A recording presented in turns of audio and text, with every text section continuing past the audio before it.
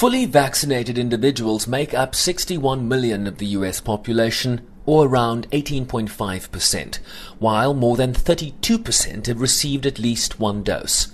Jeff Zients is the White House Coronavirus Response Coordinator.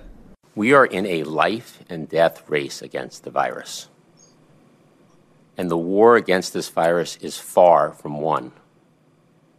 Even as we're vaccinating record numbers of people, we have many more people to get vaccinated, and we are seeing cases rise.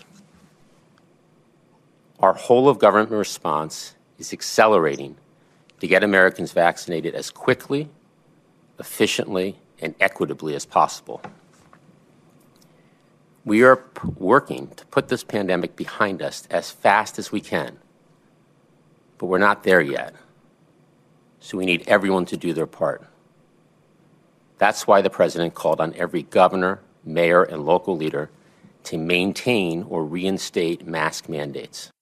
The CDC's latest data shows cases at a 7-day average of 62,000 per day, with close to 5,000 daily hospitalizations.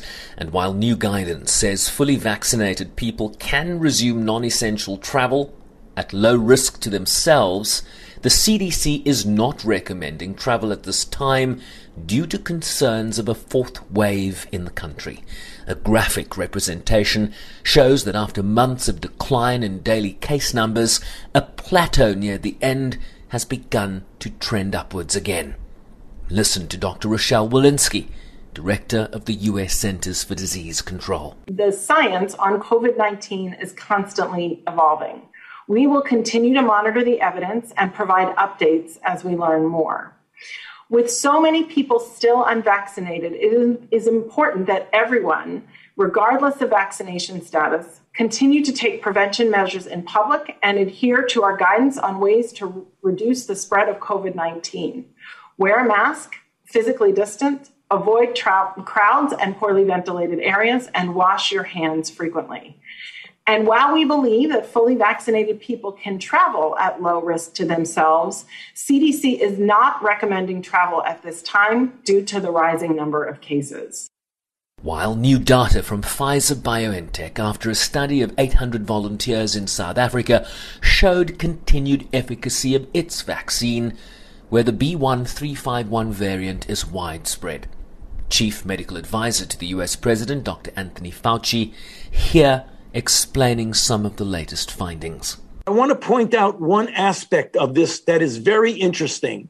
Part of the study was done in South Africa. Although it was relatively small in size, they showed in the setting of the troublesome B.1.351 South African variant that there were 6 cases in the placebo and 0 in the vaccinated group, strongly suggesting the efficacy of the vaccines that we're using now against problematic variants. So the bottom line message is that vaccines work very well in the real world setting. They work against variants, although we need further data to confirm that. They are durable for at least 6 months, and they work in adolescents.